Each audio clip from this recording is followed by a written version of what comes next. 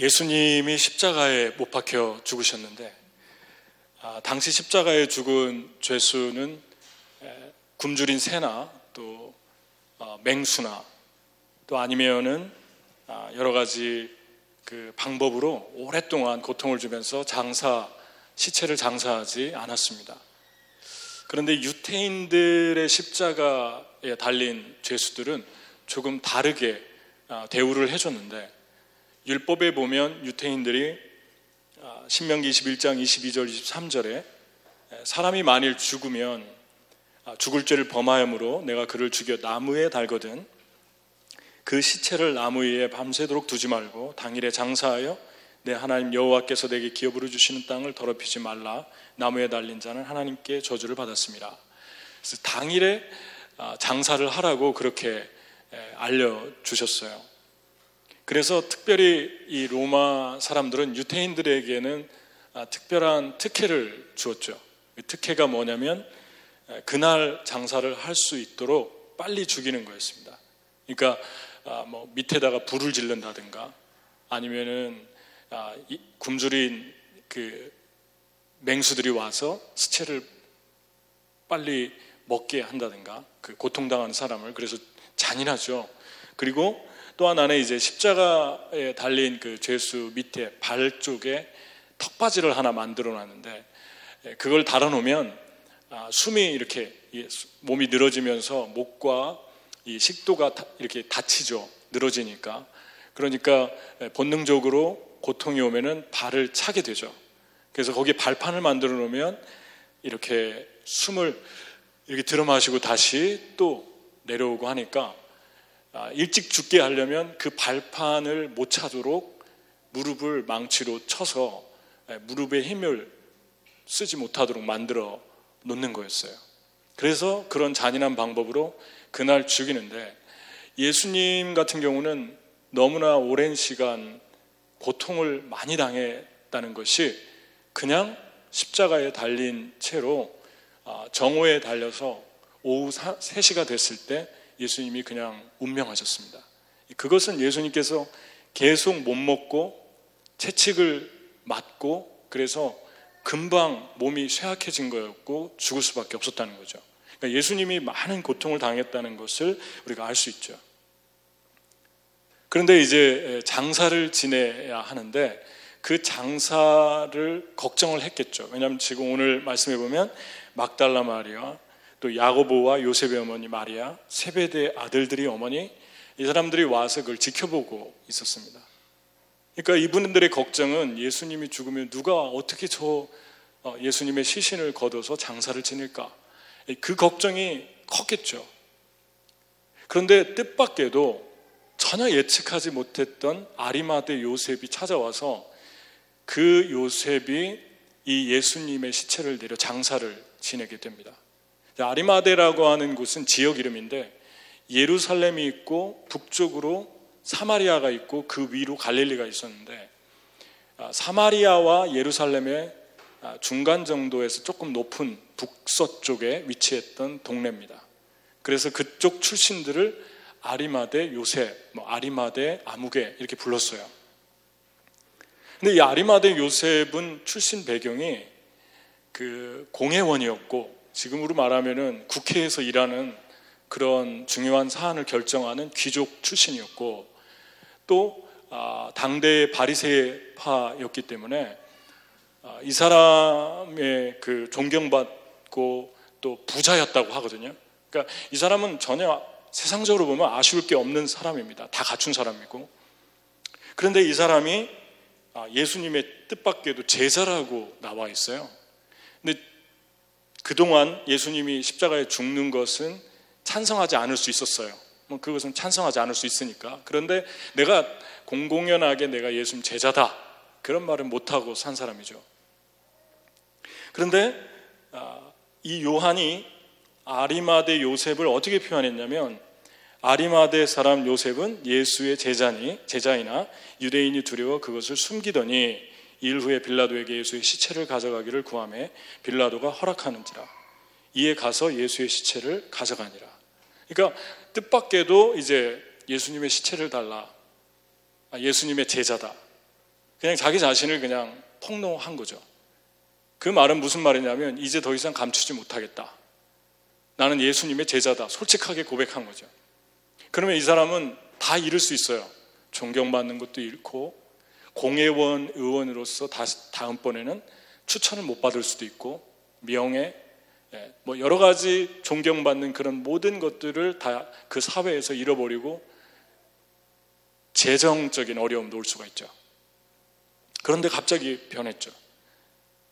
여러분과 제가 주님을 따를 때 많은 사람들을 도와주기도 하고 또 많은 사람들의 어려울 때 하나님께로 인도하기도 하고 그러는데 도무지 변화될 기색이 없고 바뀔 기색이 없는 그런 모습들을 볼 때 절망적이 되죠. 우리 자신에게도 마찬가지죠. 나는 변하지 않는구나. 나는 소망이 없다. 그래서 그냥 포기하자. 주님 따라봤자 뭐 또 죄를 질 텐데. 그런데 여러분과 제가 기억할 것은 우리를 바꾸는 분은 하나님이라는 것입니다. 성령님이고. 그러니까 우리는 누구도 바꿀 수가 없어요. 사람을 바꾸려고 하면 더 그 사람이 이상하게 되는 걸 보게 됩니다. 바꾸시는 분은 하나님이시다. 우리가 다른 사람을 사랑하고 섬기고 모든 걸 할 수 있지만 사람을 바꾸는 것은 여러분과 제가 하려고 하면 큰 상처와 절망과 좌절을 맛보게 됩니다. 아내와 남편도 마찬가지입니다. 잘해줄 수는 있지만 바꾸려고 하다 보면 전혀 바꿔지지 않고 더 관계만 어려워집니다. 친구도 마찬가지고. 그래서 주님께서 우리에게 소망을 주죠. 아리마대 요셉이 변했다. 아리마대 요셉이 신실하게 자기 자신을 드러냈어요. 나 이제 손해봐도 괜찮다. 근데 아무도 기대하지 않았던 일이 일어난 것입니다. 여러분, 근데 계속 보면 이 로마 군인들은 한 죄수가 죽었고 그 죄수가 죽었으니까 집에 가서 이제 쉬게 된다는 소망을 갖고 즐거워하면서 이제 저녁이 다가오고 뭐 시체도 장사할 필요도 없고 또 갖다 처리할 필요도 없어요. 알아서 다 할 거예요. 다른 사람들이. 요셉이 가서 담대하게 그 시체를 내렸는데 그 시체를 내리는 과정을 그냥 짧게 표현했죠. 예수님의 시체를 내려서 세마포로 싸고 한 번도 장사하지 않은 무덤에 장사했다. 그러니까 유대인들은 무덤이 굴이라 자기의 조상적부터 죽은 분들을 장사하죠. 그런데 특별한 분들은 한 번도 사람이 장사 지낸 곳이 없는 곳에 장사했는데 아리마대 요셉이 얼마나 예수님을 존경하고 사랑했나를 알 수 있죠. 예수님이 특별하게 혼자 장사, 새 무덤에다 장사를 지냈어요. 근데 우리는 주로 예수님을 십자가에 누가 못 박았나 여기에 관심이 많잖아요. 그런데 이 말씀을 가만히 묵상해 보면 십자가에 못 박은 예수님의 못과 가시면류관은 누가 빼줬을까는 우리는 그냥 넘어가는 경우가 되게 많은 것 같아요. 장사 지내려면 가시가 머리를 파고 들었겠죠. 그 가시를 하나하나 잘 빼야 되고 또 손에 박은 그 대못이 큰 대못이기 때문에 발도 그렇고 잘못 빼면은 손과 발과 머리가 다 찢어지죠. 살점이 떨어지고. 그거를 뺀 사람이 누군가 하면 아리마대 요셉이라는 거죠. 여러분, 예수님께서 이 못을 뺀 그 자국, 손과 발을 의심하는 예수님 살아나지 않았다. 의심, 하나님 아들 아니다. 그 의심하는 도마에게 보여줬죠. 도마에게 보여줬을 때 그걸 보고 도마가 당신은 하나님의 아들입니다 하고 무릎을 꿇고 예수님을 믿었어요. 발도 마찬가지입니다. 발도 보여주니까 만져봐라. 그 발을 보고 구멍이 나 있고 정확하게 흔적이 있었어요. 그래서 그걸 보고 도마가 삶이 바뀌면서 거듭나게 됩니다. 엠마오의 제자들이 실망해서 예수님 죽고 나서 부활의 소식을 듣고도 자기 눈으로 못 봐서 절망하면서 고향으로 돌아가고 있었죠. 엠마오로. 예수님이 나타나셔서 그들에게 보여줬어요. 뭐라고 보여줬냐면 내 손과 발을 보고 나인 줄 알라. 또 나를 만져보라. 영과 살과 뼈가 없으되 너희 보는 바와 같이 나는 있느니라. 이 말씀을 하시고 손과 발을 보이시나 그랬습니다. 그러니까 손과 발을 보여줄 수 있도록 해준 것은 아리마대 요셉이었다는 거죠. 아리마대 요셉이 못을 뺐으니까 그 상처가 흔적이 된 거죠. 여러분, 바울이 이제 내가 후로는 나를 너희들이 괴롭게 하지 말아라. 나는 예수의 흔적을 가졌다. 그랬어요. 바울은 어떻게 보면 예수님과 거의 비교할 정도로 고통을 많이 당했죠. 예수님 전하다가. 그래서 39대, 40대에서 하나 감한 39대의 태장을 3번 맞았죠. 그거는 한 번만 39대만 맞아도 죽을 수 있는 그런 어마어마한 고통이 따라오는 채찍입니다. 그냥 이유 없이 예수님을 전했다는 이유로 그렇게 맞았어요. 그러니까 온몸에 다 상처투성이죠. 한 번 맞고 나서 회복되는데 수년이 걸렸을 텐데 회복되기도 전에, 고름이 마르기도 전에 또 맞은 거예요. 그러니까 온 몸을 벗겨놓으면 다 갈기갈기 찢어진 상처들이 그냥 질비한 거죠, 몸에. 그리고 돌로 맞아 죽은 줄 알고 갖다 버렸고, 사람들이. 그리고 감옥에 갇혔고, 그리고 세상에 찢기같이 되었다. 근데 바울이 그랬죠. 나는 세상에서 찢기같이, 좀 강한 말로 하면은 쓰레기같이 취급되었지만 나는 존귀한 자다. 나는 세상에 무명한 사람 같지만 나는 유명한 사람이다. 내가 너희들에게 사랑받지 못하는 사람 같지만 나는 사랑받는 존재다. 그러면서 바울이 제발 나를 괴롭게 하지 마라. 나는 예수의 흔적을 가졌다. 여러분, 상처와 흔적의 차이가 무엇입니까? 상처는 아직 아픈 거예요. 아직 고름이 나고 피가 나요. 그래서 아프죠. 근데 흔적은 무엇입니까? 흔적은 아프지 않아요. 더 이상 고통도 없어요. 그냥 자국만 남았을 뿐이에요. 우리가 주님을 따르다 보면, 주님을 위해 살다 보면, 다른 사람 섬기고 사랑하다 보면 상처를 받죠. 찔리죠. 가슴에 못이 박히는 일들이 일어납니다. 그리고 고통스러워요. 사랑하는 사람에게 못이 박히는 체험은 고통스럽습니다. 그런데 그 고통스러운 고통에도 불구하고 주님을 계속 따라가는 것은, 주님을 위해서 희생하는 것은 그 고통을 다 흔적으로 바꾸기 때문에 그래요.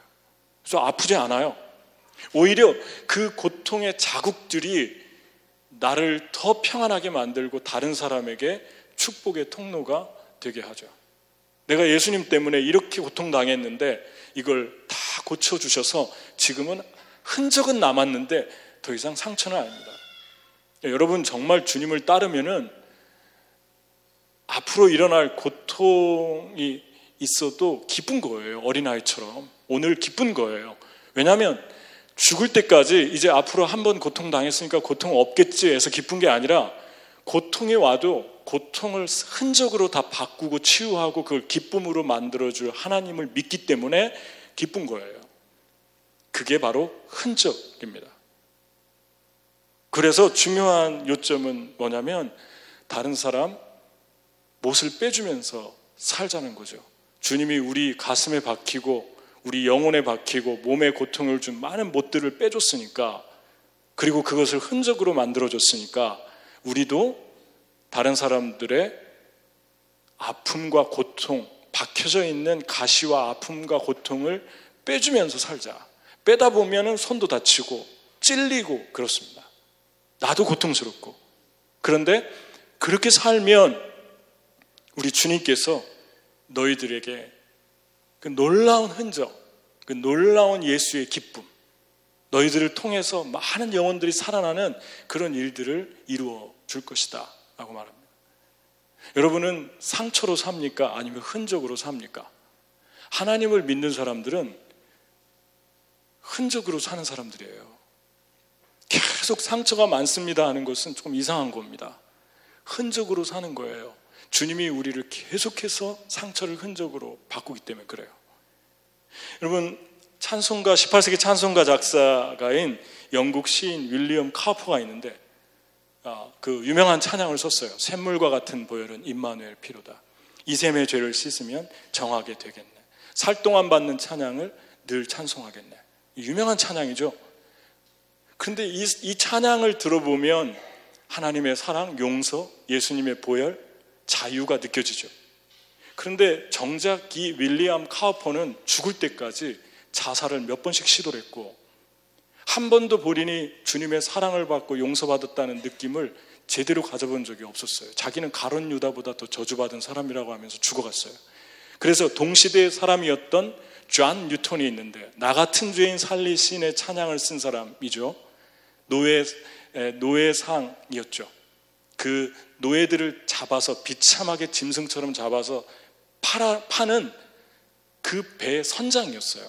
해군이었고. 그 존 뉴턴이 예수님을 만나고 삶이 변해서 그 생활을 다 회개하고 새 사람이 됐어요. 그래서 어메이징 그레이스가 탄생했죠. 나 같은 죄인 살리신 주은혜 놀라와 잃었던 생명 찾았고 광명을 얻었네.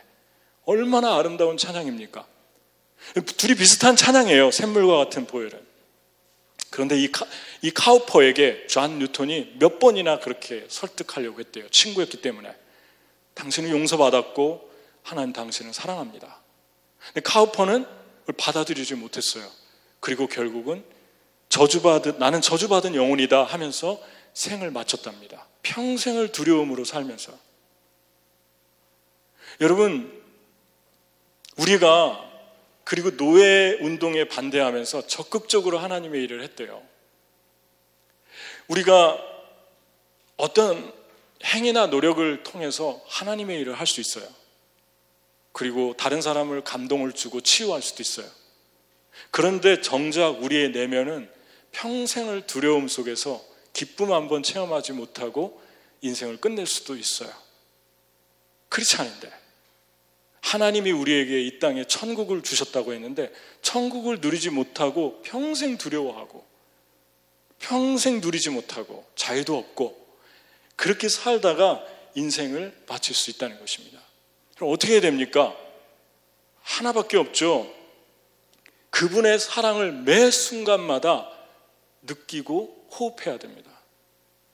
제가 최근에 그 찬송가 하나 찬양을 무심코 불렀던 찬양이 있는데 그 찬양이 최근에 부르다가 너무 은혜가 되고 그래서 주님이 깊이 영혼을 만지는 그 주님의 품에 안긴 부모의 품에 안긴 아기처럼 아주 편안하게 깊은 안식 그리고 위로를 경험한 그 찬양이 하나 있어요.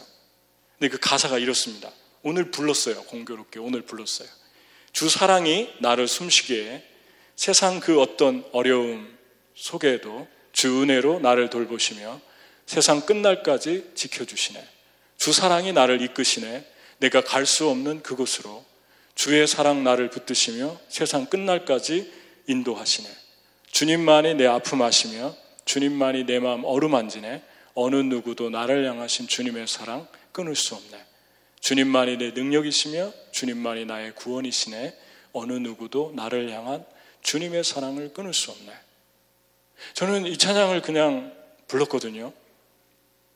그리고 마이너 코드가 많이 들어가서 왜 이렇게 찬양이 좀 슬픈 것 같고 이렇게 마이너를 많이 넣나. 단조, 한국 사람들 좋아하는 그 심파하는 것 같고 좀 그래가지고 별로 그렇게 그냥 불렀는데 한국 분이 만드신 거예요. 그런데 첫째 가사가 주 사랑이 나를 숨쉬게 해 그러는데 깜짝 놀랐어요. 이 가사에서 무너졌어요. 주 사랑이 나를 숨쉬게 해.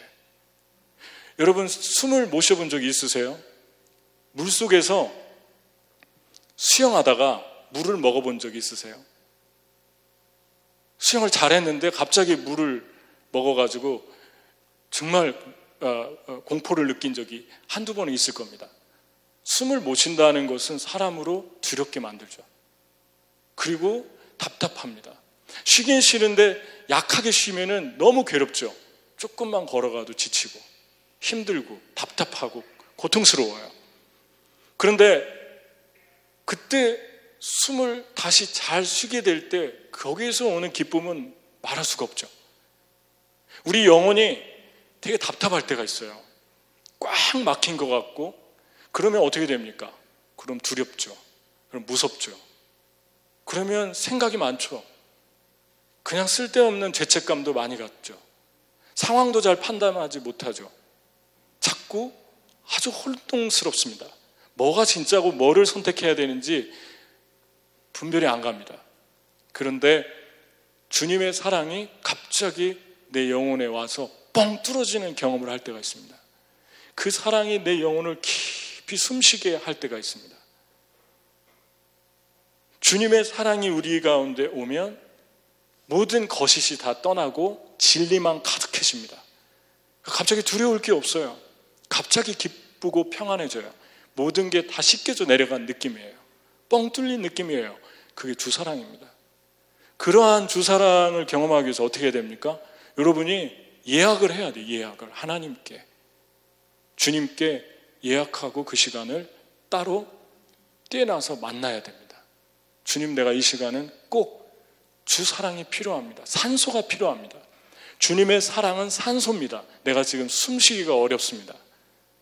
나를 만나 주십시오. 그리고 주님께 나아갈 때 때로는 갑작스럽게 찬양이 떠오르게 하고 가사가 떠오르게 하고 그냥 스치며 한번 들었던 찬양이 떠오르게 하고 그러면 그 찬양 부르면 되고 그 말씀을 읽으면 돼요. 그 말을 고백하면 돼요. 그러면 거기에 정말 우리가 감당할 수 없는 그 평안, 그 기쁨이 우리의 영혼을 다시 새롭게 하고 숨쉬게 하는 것을 느끼면서 강해지는 것을 우리가 느끼게 됩니다. 잠언서 29장 5절인가요? 이런 이야기를 합니다. 사람에게 아첨하는 자는 그 앞에 올무를 놓는 자다. 나는 그 성경이 한국말로 봤을 때 사람에게 아부하는 것은 그 아부를 받는 대상 앞에 올무를 놓는다, 그렇게 읽었어요. 그런데 영어 성경에 뭐라고 나오냐면 You flatter your friend,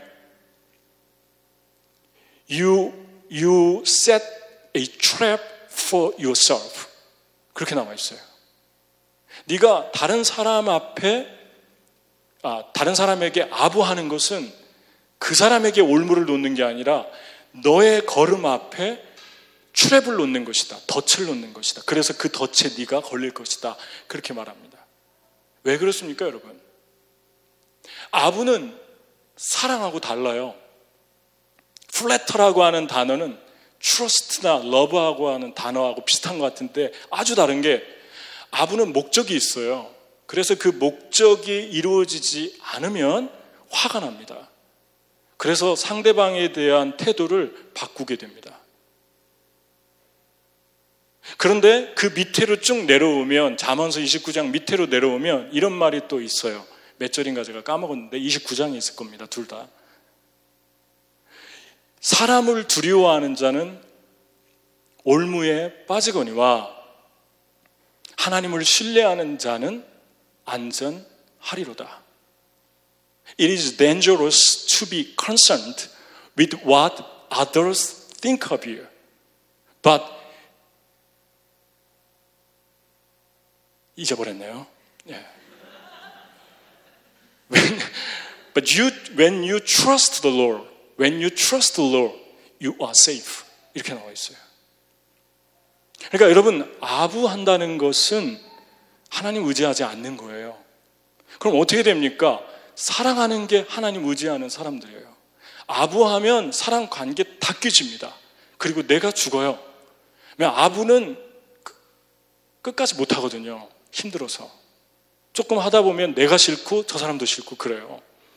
그래서 내가 그 올무에 걸리는 거예요. 그런데 정말 사랑하면 그 사람이 어떻게 하든지 반응을 어떻게 하든지 계속 내 안에 평안이 있어요. 그래서 코퍼레이션과 매니플레이션은 아주 다릅니다.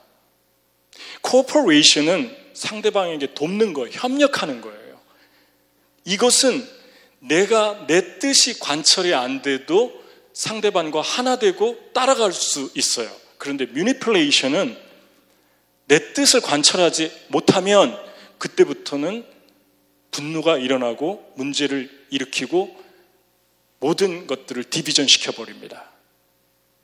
이것들을 우리가 통찰할 때 사람에게 휘둘리지 않게 되죠. 그게 바로 다른 사람이 너를 어떻게 생각하는가 그거에 대해서 하나님께 맡긴 거예요. 그러면 이런 거에 두렵지가 않아요. 미니플레이트 하든지 코퍼레이트 하든지 분별한 다음에 내가 판단하고 하나님께 평안과 기쁨으로 노래하고 예배하고 찬양할 수 있게 돼요. 그게 코퍼레이션과 미니플레이션의 차이입니다. 미니플레이트 하는 건 하나님 신뢰하지 않는 것 사람들의 특징입니다. 하나님 신뢰하면 하나님께 맡기게 되고 기대하게 되죠. 무엇이 여러분들을 코퍼레이션, 협력하는 사람으로 내 뜻을 관철하든지 못하든지 내 것을 내려놓게 하고 내 것을 내려놓고 팀을 위해서 하나님의 나라를 위해 희생하게 하고 무엇이 그러한 겸허함을 아름다움을 하나 되게 하는 마음을 주는 것입니까? 주님 트러스트 하니까 주님을 믿으니까 요동하지 않는 거예요. 그런데 it is dangerous to be concerned with what others think of you. 다른 사람 나 어떻게 생각하나? 그러니까 아부하는 거예요. 모든 생각과 초점이 하나님이 아니라 사람에게 가 있으니까 매일 두려운 거예요. 그러니까 다시 말하지만 아부하면 사람 얻지 못합니다. 절대로 그 사람을 얻지 못합니다. 그냥 사랑하면 돼요. 왜냐하면 얻든지 못 얻든지 그게 목적이 아니기 때문에. 할렐루야. 그게 복음이에요. 그게 하나님을 트러스트하는 사람들의 살아가는 라이프 스타일입니다. 저는 여러분들이 주님의 사랑 깊은 곳에 들어가서 그분이 숨쉬게 하는 오직 주님만이 나의 영혼을 뚫을 수 있습니다. 사람이 잘해주는데도 불안하잖아요. 사람이 여러분 그렇게 여러분에게 협력하고 많은데도 여러분 불안하잖아요. 언제 이럴까? 언제 저 사람이 변할까? 그러다 보면 천국 같은 이 세상을 하루하루 진짜 억울하게 사는 거예요. 하루하루가 우리는 천국이지 않습니까? 얼마나 좋습니까? 사랑하는 사람들이 있고 교회가 있고 설레이고. 그런데 생각에 딴 데가 있으면 오늘은 어떻게 다른 사람은 어떻게 생각할까? 저 사람들이 서로 어떻게 생각하나? 이런 것만 보고 다니죠. 그러니까 그들의 인생에 천국이 뭔지를 경험하지 못하죠. 여러분, 중요한 것은 주 사랑으로 깊이 받아들일 때 여러분이 다른 사람의 못을 빼주는 사람이 된다. 여러분 자신의 못을 누군가가 빼줄 때 하나님이 이 사람을 통해서 성령의 사람을 통해서 나를 위로하시는구나. 나를 맡기고 감사합니다. 고맙습니다. 그렇게 주님을 찬양하고 그런 삶으로 갈 수 있는 거죠. 그런데 이 아리마대 요셉이 이렇게 훌륭한데 한 가지 아리마대 요셉도 한계가 있죠. 그 한계가 무엇입니까? 예수님이 분명히 3번 이상 죽었다가 살아난다고 말씀했거든요. 내가 죽었다 살아날 것이다. 근데 이 사람 제자거든요. 제자면 그 말을 꼭 마음에 담고 있었어야 돼요. 그런데 무덤에 장사한 건 좋은데 무덤 문을 돌로 꽉 막아버렸어요. 무덤 문을 열어놓고 사람들을 데려와서 예수님 부활로 걸어 나올 때까지 지켜보고 있어야 돼요. 예수님 부활한다고 했으니까. 이 무덤 문을 막았다는 것은 무엇을 의미합니까? 주님을 위로해 드리고 못을 빼긴 했는데 주님이 다시 살아난다는 기대는 전혀 없는 거예요. 그러니까 주님을 위해서 일하고 다른 사람들의 상처를 치료하고 다른 사람들을 위해 사는데 소망은 없어요. 다 부질없는 것 같아요. 기쁨도 없어요. 그게 아리마대 요셉의 한계였습니다. 아리마대는 무덤 문을 열어놨어야 됐어요. 그리고 지켜보고 있었어야 됐어요. 저와 여러분에게 주님이 주시는 이 본문의 메시지는 너는 다른 사람 상처를 치유하고 주를 위해 사는데 정말 내가 그 사람들을 바꿀 수 있다는 걸 믿느냐? 그리고 지금 너가 보는 눈앞에서 아무 일이 일어나지 않아도 언젠가 그 사람들이 변화되고 그 사람들이 하나님의 사람으로 살아가게 되고 네가 사랑을 주었던 사람들이 네가 상상할 수도 없는 그러한 일들을 열매들을 야곱의 가지가 지붕을 넘어 담장 너머로 뻗어나가고 그 담장 너머 뻗은 가지가 온 열방으로 뻗어나갈 것을 네가 믿느냐? 그것을 지금 말씀하고 있습니다. 무덤 문을 열어놓는다는 것은 그냥 쉽게 얘기하면 하나님 기다리는 사람들이에요. 하나님 기대하면서 여러분이 따라가야 됩니다. 그래서 성경에는 기다린다는 말이 아주 많이 나오죠. 시편 130편 6절 같이 한번 계속 말씀을 비춰주세요. 한번 읽어보겠습니다. 자, 시작. 파수꾼이 아침을 기다림보다 내 영혼이 주를 더 기다리나니 참으로 파수꾼이 아침을 기다림보다 더하도다. 성전의 손을 바라보는 종들의 눈같이 여주인의 손을 바라보는 여종의 눈같이 우리의 눈이 여호와 우리 하나님을 바라보며 우리에게 은혜 베풀어 주기를 기다리나이다. 내가 여호와를 기다리고 기다렸더니 귀를 기울이사 나의 부르짖음을 들으셨도다. 하나님 기다려야 돼요. 기다리는 누군가를 사랑하는 사람을 기다리는 동안은 꿈을 꿉니다. 누군가를 기다리다 보면 사랑이 생깁니다. 누군가를 기다리다 보면은 마음이 어린아이처럼 순수해집니다. 누군가를 기다리다 보면은 마음이 소망적이 되죠. 이게 기다림이 주는 축복입니다. 제가 2주 전에 카페테리아에서 1부 예배 마치고 2부 예배를 준비하기 위해서 잠깐 앉아서 쉬고 있는데 제 그 카페테리아 상 몇 개 앞에 아기가 앉아 있는데 그 아기가 지금 막 말을 배우기 시작한 아기였어요. 조그마한 아기. 평상시에는 아주 말도 잘 안 하고 시크하고 그런 아이예요. 그런데 갑자기 제가 웃으니까 걔가 저를 보더니 뭐라고 하냐면 아빠가 프렌치 프라이 사러 갔어요. 그러는 거예요. 그래서 깜짝 놀랐어요. 제가 얘기를 안 하던 애가 나한테 얘기를 시키니까. 그래서 오 그래 야 아무게 좋겠다 제가 그랬어요. 그러니까 걔가 그 다음 말이 먼저 뭐라고 했냐면 아빠가 맥너겟도 사온대요. 그랬어요. 그래가지고 제가 정말 아무게 기쁘겠다. 좀 있으니까 아빠가 사가지고 들어왔어요. 그 아이가 그 말을 하는데 그 순수함, 그 천진난만함, 그 소망, 그 깨끗한 마음이 눈빛에서 흘러나오죠. 이게 아빠를 기다리는 아이의 모습입니다. 흥분되어 있어요. 아빠가 프렌치 프라이 사온다고. 그 정크푸드를 사오는데 아이가 너무 좋아해요. 중요한 건 뭡니까? 아빠가 사온다는 거예요. 아빠가. 모르는 사람이 사오잖아요. 요즘 애들은 먹지도 않아요.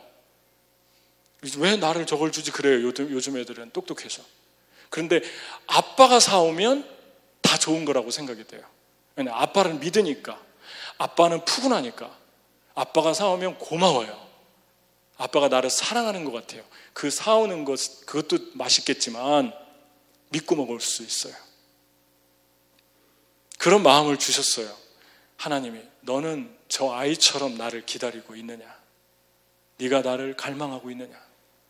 여러분의 마음에 소망이 점점 없어지는 것은, 여러분의 마음이 자꾸 부정적이 되는 것은 하나님을 위해서 살긴 하는데 하나님을 기다리는 마음이 없어져서 그렇습니다. 기다리는 마음이 없어요. 내가 기다렸더니, 내가 주를 기다리고 기다렸더니 주께서 나를 만나주셨다. 내 기도에 귀를 기울여 주셨다. 얼마나 아름다운 시입니까? 얼마나 멋집니까? 기다리는 동안은 사람을 조종하지 않습니다. 뮤니플레이트 하지 않습니다. 코퍼레이션, 협력합니다. 기다리는 사람은 아첨하지 않고 진실을 말하면서 사랑합니다. 기다리는 사람은 마음이 더러운 모든 생각도 다 떠나가면서 깨끗해집니다. 못을 빼면서 살아가는 삶과 못 빼다 보면, 가시 빼다 보면 나도 많이 찔리죠. 기다리는 삶은 연결되어 있어요. 여러분 못을 빼면서 살고 있습니까? 주님을 기다리십니까? 우리 같이 기도하겠습니다. 같이 우리 하나님께